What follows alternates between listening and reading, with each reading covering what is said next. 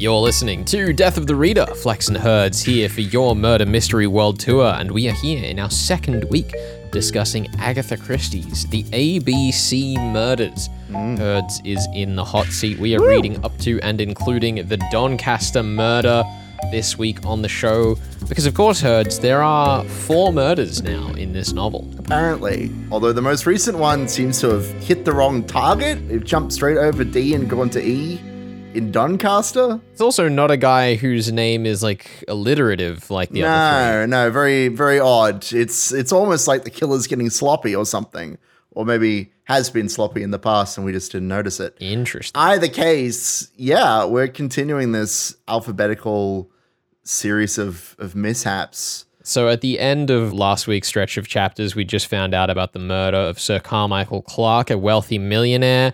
We start this week off meeting his family, his old and dying mother. We meet Thora Gray, the house help, and his brother, Franklin Clark, who puts together a plucky band of misfits to try and help Poirot solve this case. Here's the thing.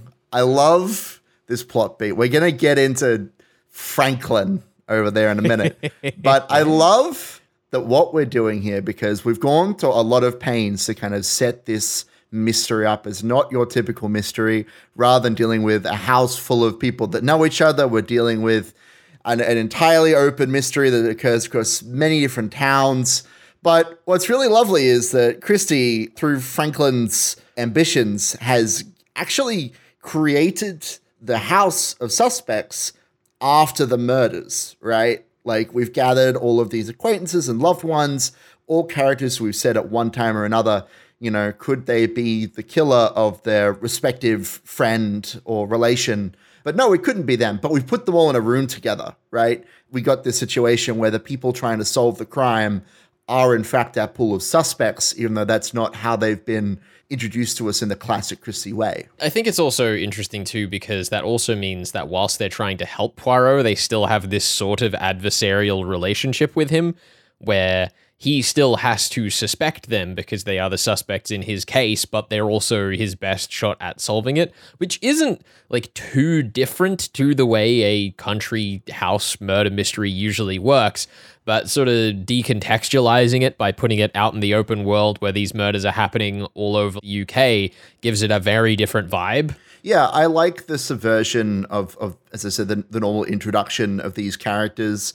I like that there's now questions of when we're thinking about, you know, which characters are paired up with whom when they go on an investigation. We're thinking about who's most vulnerable in the group, who's least vulnerable, and there's no like strong family ties in the background. There's less history between the characters, which means that there is room for more speculation, I suppose.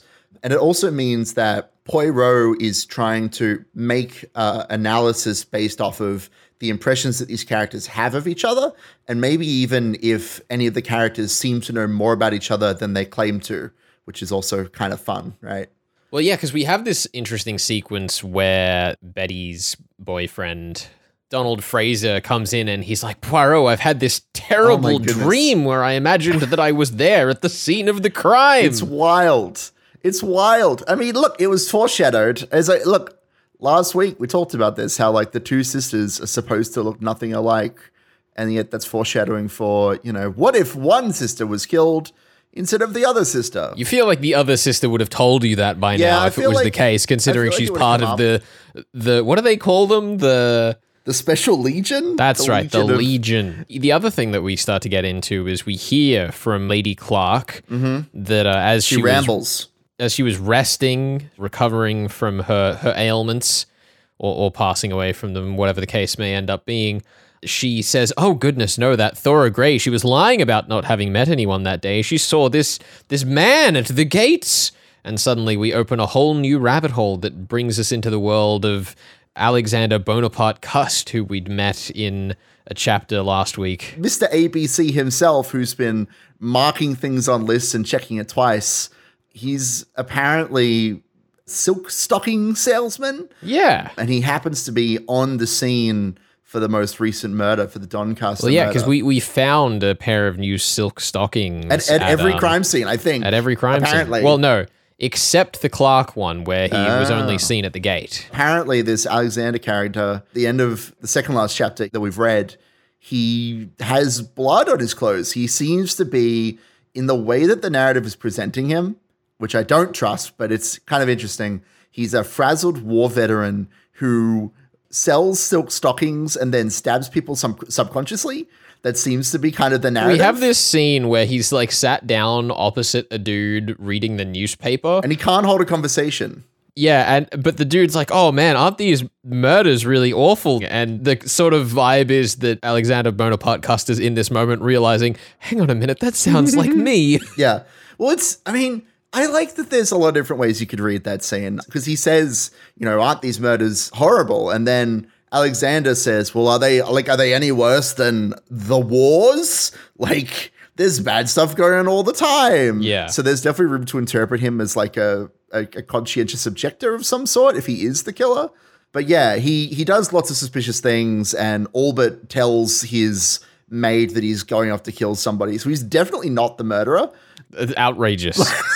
How could you suggest, Herds, that the person whose name matches up with the letters and every detail seems to line up and quite obviously is the man we need by the end of this stretch of chapters? Yeah, I mean, this is obviously we're setting up like, oh, we're going to go find Alexander and he's going to give us the last piece of the puzzle. And if Poirot wasn't there, they would have thrown him in the slammer. Like that's where we're going with this, which is it's a fun trope with our bumbling policeman Crome, who Franklin doesn't like very much, incidentally. I just wanted to kind of remind us. That's so strange. I don't know. He doesn't think that Chrome's really up to the task. He thinks only Poirot can solve these mysteries. Of course, the other big set piece that we have, which is really interesting, but in some ways glazed over, is that the final murder here takes place at a theater. Well, it takes place at a theater while everyone else has been called out to like a horse race. You're right. It is a little bizarre, isn't it, that they set up the horse race as the set piece, but then don't actually use the horse race? Yeah, like the obvious mystery side to this is that the killer has tried to distract them all by setting it in this very obvious location where he could blend in and be anyone in the crowd, but of course he's not in the crowd. To be fair, like the crowds in general, like traveling to and from the race would camouflage their movements, but I do have to wonder, because I haven't seen any television adaptations, whether they actually would use the horse races rather than the theater. Although I suppose, you can get spectacle out of either of those things, right? Depending on how you play it. Yeah, it's just very interesting because there's like narrative weight provided with the Legion, like preparing to go and do all of this, and then the rug is pulled out from under them. And they do nothing. They apparently are completely ineffective. Sort of weirdly satisfying in construction, the way that Christie is just like, no, it didn't pay off. It didn't work.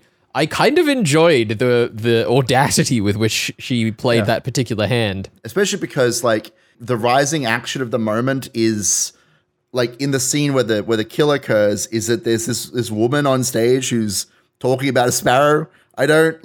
She's open for a sparrow falls, whatever it is.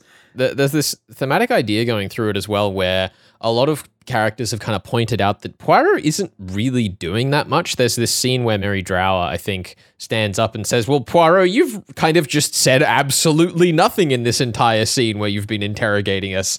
And the start of the next chapter is Poirot going, well, and she was absolutely right. Yeah, because he's poking and prodding them and thinking, which is as well a thematic through line with Hastings, because Hastings wants action. I like that it's a novel where everybody's trying to rush the detective, but also the killer is not in a hurry. We literally are sitting in our homes waiting for the next sort of chess move from the killer, which is kind of the romanticized edge of a fictional murder mystery as well, isn't it? Yeah, exactly. It's sort of playing a little bit on this idea that, like, well, if we all just stay in the one room, then the killer can't do anything. Are we wrong? Unless they bring the dynamite. Anyway. Unless the killer is all of us. Oh, no. Then we're in trouble. The killer was the friends we made along the way. I don't think I've seen a novel with that twist before, unfortunately. No, certainly never spoiled it. Never. Not on purpose.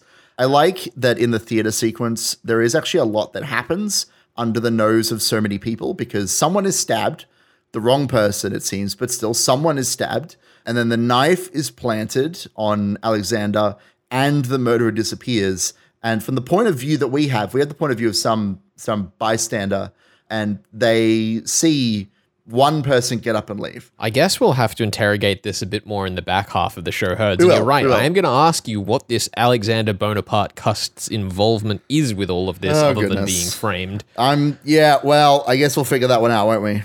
I guess we will.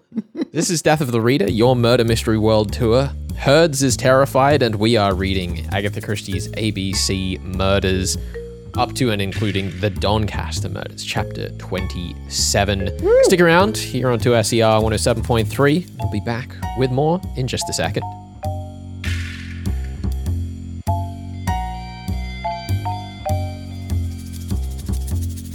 You're listening to Death of the Reader. Flex and Herds here for your Murder Mystery World Tour. Last year on the show, we covered Sophie Hannah's Silent Night, her latest Hercule Poirot continuation novel. And whilst we were working on those episodes, Sophie was neck deep in the release of the film adaptation of her musical, The Mr. E of Mr. E. Now, that the stars align as we talk Poirot again, we're delighted to be joined by the Sophie Hannah. Sophie, welcome to the show. It's wonderful to have you on Death of the Reader. It's lovely to be here. I love a good sidekick. Edward Catchpole is your lens into the Poirot universe, which you've said was so that his lens could reflect your own differences in writing a Christie novel. The thing that stands out to me about his portrayal is that Catchpole is so much more enamored by Poirot than his other sidekicks. How do you feel he's evolved in line with your changing perspective now that you've actually written 5 Poirot novels? Before I answer that question, it's interesting that you think he's more enamored with Poirot, because I think Hastings loves Poirot as well. I mean, all the books I've read with Poirot and Hastings is absolutely devoted to Poirot. So I would say that actually Catchpole, by the 5th novel I've written about, so by Hercule Poirot's Silent Night, Catchpole is completely obsessively devoted to Poirot and would follow him to the ends of the earth.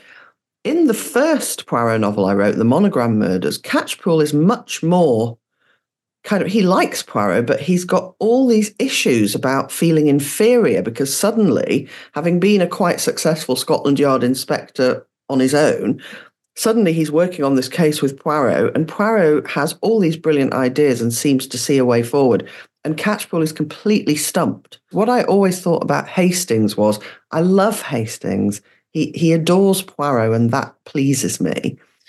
But he never seems to take the opportunity to learn from working with Poirot. Like, he remains as useless on the detection front. And that's obviously part of that's part of the charm and satisfaction of Hastings, is that he remains exactly the same. But Hastings has already been done, and brilliantly. So with Catchpole, I thought, right, I want to write a sidekick for Poirot who's a bit more like I would be if I were Poirot's sidekick. And how I would be is probably absolutely determined to learn everything I could from this genius detective. Yeah, I mean, one of the other things talking about the ABC Murders is that with that evolution of the characters over the years, your run of Poirot novels is set in 1930 and 1931. Whereas the ABC Murders is like 1935, 1936, more towards when Christie was kind of thinking about sunsetting the character. Why did you choose that place in Poirot's timeline to set your books? Because there was a very convenient gap of 4 years between 1928 and 1932, during which Agatha did not write any Poirot novels. So we all, the publishers, the Christie family, and me, we all decided that would be a very convenient place for my Poirot novels to slot in. And I mean, how do you think, in terms of like picking a Poirot characterization to put into that timeline, what was the key evolution kind of before and after that gap? When I was asked to write the first one, I felt as though I knew Poirot really well just from reading the books so many times. I used to reread them every 5 or 6 years. It sounds odd, but I didn't really think, what do I want to do with his characters? I thought a lot about the plot and what his thoughts would be at every stage of the plot and his feelings would be. But I didn't really think, what do I want to do with his character? And the 2 reasons were, one, he's absolutely Agatha Christie's invention and character. And I did not, and still don't, feel that it's my place in any way to change him from what she did. Partly because there's only a point in doing continuation novels if you're continuing the character. So I saw my role as being creating the most baffling and puzzling and challenging mystery puzzles for Agatha Christie's Poirot. So you feel as though he was like stable in his characterization in that gap. Yeah. And he's stable in his characterization throughout Agatha's novels. He's the stable kind of superhero character. He's a bit like Mary Poppins. You know, he lands without an umbrella, but he nevertheless lands wherever there's a mystery to be solved. And he's basically just stable Poirot, and the other characters are the ones kicking off and melting down and having all the trials and tribulations. So I wanted to keep sort of that aspect. Well, I love Toilet Poirot, but as you say, you have these storylines to insert him into, and those storylines need characters. Now, I have a mystery to solve here. You've mentioned in previous interviews that you were introduced to Christie's works through your father's recommendations, The Body in the Library, I believe. Is this relationship at all reflective of Catchpool's mother's attempts in Silent Night at desperately pulling her son into drama and suspense and mystery, even on Christmas? I need to know. So yes and no is the answer. So, my dad bought me a copy of The Body in the Library from a book fair, and that was what got me into Agatha Christie. But actually, one of my fondest memories of my dad is that sort of, you know, he always encouraged my mystery writing and mystery reading. So in that sense, no, like I don't sort of in any way think that my dad oppressed me into being an Agatha Christie fan. I was a dark reflection, maybe. However, my dad was also quite a formidable character who had strong views about what his children should and shouldn't do, maybe subliminally. I mean, it's interesting.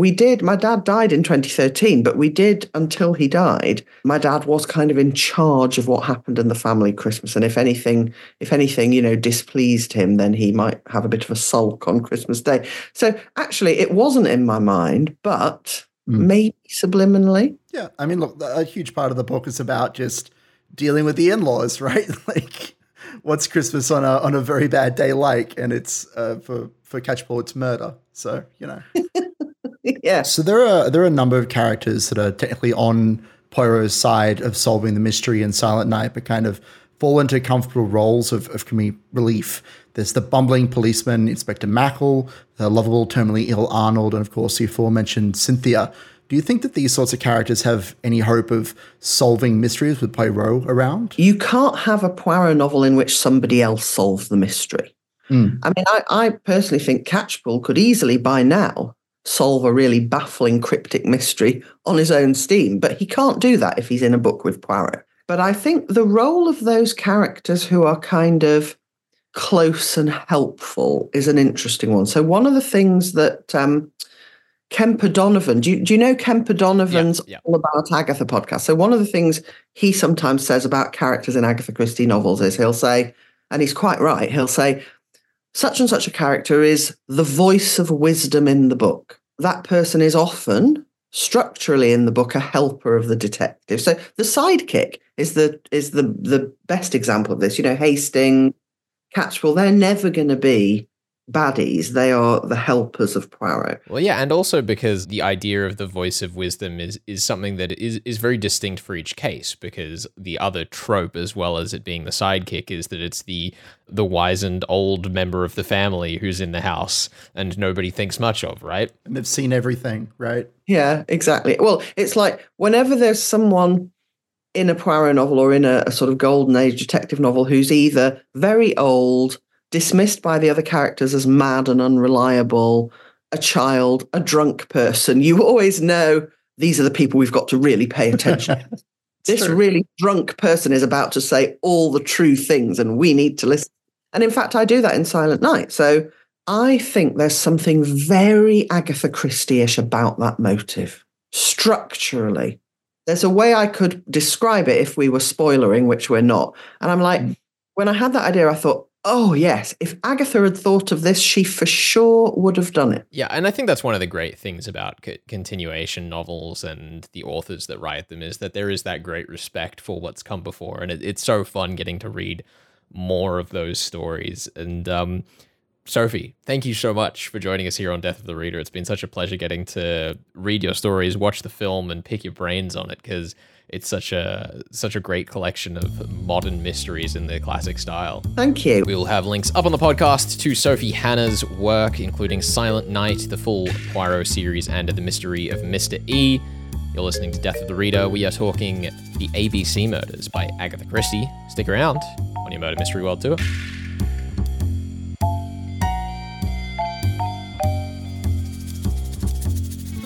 You're listening to Death of the Reader. Flex and Herds here for your Murder Mystery World Tour, and we are here discussing Agatha Christie.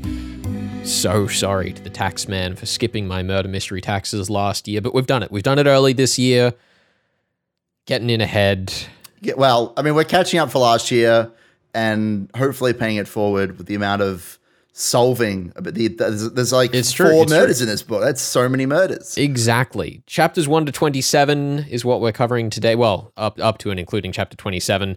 Herds, you have a few questions to answer today for your 3 points. I'll do my best. Now, I wanted to ask... There are a few key mysteries we have to solve here. Here it is with like one mystery that I haven't even thought about. I'm excited for it. I'm ready. We got to know who the actual killer is, because you seem to think it definitely isn't Alexander Bonaparte. No, it's Franklin. Come on. Okay, let's just rip the Band-Aid off. So the thing is, right, we've got... I guess I'll save my questions for later. Not you shush. So here's the thing. We've got this mystery that is big and loud, and there are many, many people being killed across all the different cities. And I have it in italics in the book that these characters need to be connected by something. The people would not be killed for no reason. It's either because they are in the way of the murderer or because the killer has a specific goal with killing them. Those are the two options. So the connecting tissue between these characters it's on the tin. It's the ABC Murders. We are killing characters that have alliterative names. But of course, as we've kind of noticed throughout the 4 kills, 2 of those kills have been kind of a stretch. Betty, as opposed to Elizabeth, is technically accurate, but not like entirely in the spirit of the rule. And Earlford, or whatever his name is, it doesn't matter. He doesn't even have a D in his name. Like, these 2 characters don't even follow the rule. The only character that's crazy fully follows the rule and didn't have any strange mix-up in the way that they were killed, Mrs. Asher and Carmichael Clark. And Carmichael Clark is the character who has been killed in conjunction with the weird mix-up with the letters. I've been lambasted in the past for overthinking things, so I'm going to put aside any wild speculations I have on how this letter has been constructed and manipulated. I'm just going to say it was a deliberate error to ensure that the letter would arrive a little bit late. I'm not going to push that any further than I need to. Well done, Herds. Thank you. I'm going to be very restrained today. I'm not going to say that the killer dressed up as a postman and wrote the letter himself and hand delivered it, because that would be far too much effort on both the Franklin and Christie's part in writing this mystery. Okay? I just need you to know that Herds has been talking to me all week. He's like, I just can't figure out this deal with this damn letter. Like, how did he get it there? He put the wrong address on the front on purpose, Herds. Well, that was my first thought, but I thought that would be too simple for a Christie novel. Anyway, let's move on from that before we embarrass ourselves further. I'm using a very liberal we there, but look. Yeah, so it says horseradish or whatever on the front in order to confuse the letter and make sure it showed up at a later time so that nobody could interrupt the important murder, which is Carmichael being killed because Franklin's killed his brother. His mother is dying of cancer, and she's also warning us about Thora Gray. I haven't 100% figured out Thora Gray, but I assume the plan was that Franklin would kill his brother, take the millions of dollars, let the mom die, and then run off with Thora Gray into the sunset. And further on that, just to like put a pin in him, his psychological profile, which is the term that I'm using, also fits with what we're looking for. We say over and over again that the kind of person who would commit this crime is someone romantic and boyish and kind of silly, and Franklin fits all of that. And so the real solution is that the other murders are a smokescreen to cover up the single strand of smoke that is the death of Carmichael Clark. I love it. That sounds excellent to me. Great. I think it's a very robust theory. Thank you. I feel good about it. And I'm very I'm excited for you to poke holes pleased in that it. my confidence in your ability has been justified. What I would like to know, the actual challenge for your extra point today, is I need you to tell me how and why Alexander Bonaparte Cust is involved in all of this. Oh, man, there's so much stuff floating around. There's lots of talk of the war and China and all these other things. So I guess the place to start for me is that apparently Franklin must have a list of names. He's probably looked in like the English word dictionary for names or whatever they have over there. And he's found all of the characters that have alliterative names, and he's found someone with ABC as their name, and he said, right, that character seems like a good scapegoat. So he has, let's say, contracted this poor war veteran who needs the work to sell silk stockings. And essentially these stockings that we're finding around the place are from Alexander selling them or leaving them at all the different murder locations. And that's done with the purpose of framing him, essentially. I think the main one is we have the ABC rail guides. Clearly, we're framing ABC, Alexander Bonaparte Cust, pretty obviously. But letters and alliteration aside, why go for Cust? Why go with the alliterative game? What is it about Franklin, or what is it about Cust that has put us on this path in particular? There's a couple of answers you could give here that could be correct, and if you say the last one of them that Poirot mentions in this book, Herds, you can have all of my points for free for the rest of the year. Oh my God. I just need to know if the clues in this book line up. I don't know. Okay? I don't know if they do. I don't think they do. That's why I'm being so audacious. Look, I would love to get all these points. Oh, good Lord. Because what do we know about him? He's a war veteran. It's got to be something to do with the war, right?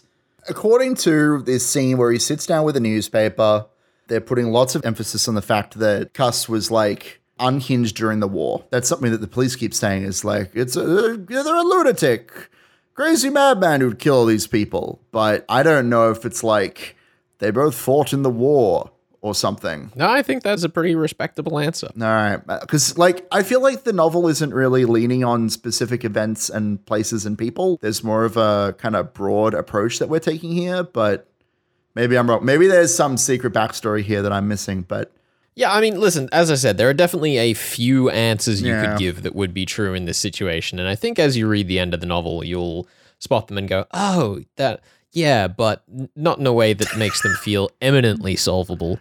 Yeah, I don't know. Because like, the thing is, I could make a leap here and say, well, actually, Cust was unhinged in the war because he killed someone. He killed Carmichael's father. But I wouldn't really know how to support that. That would be like the trope that I could leap at, but I don't know that I have solid evidence. In the sense that you think he is going to end up believing the story that he's been framed for himself. I mean, I was going to say more so just because the police are looking for a madman. So to sum it all up, Herds, you're picking Franklin because he's a boyish little scamp who wants to run off. He's just having a good Thora time Gray, with all his millions from his brother. With all his millions. And it's a smoke screen.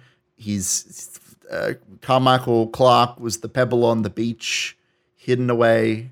And it was all done in order to frame a madman who's probably done something else that I can't quite figure out. And that's where we're at. I guess. Oh, excellent. And the letter was spelled wrong.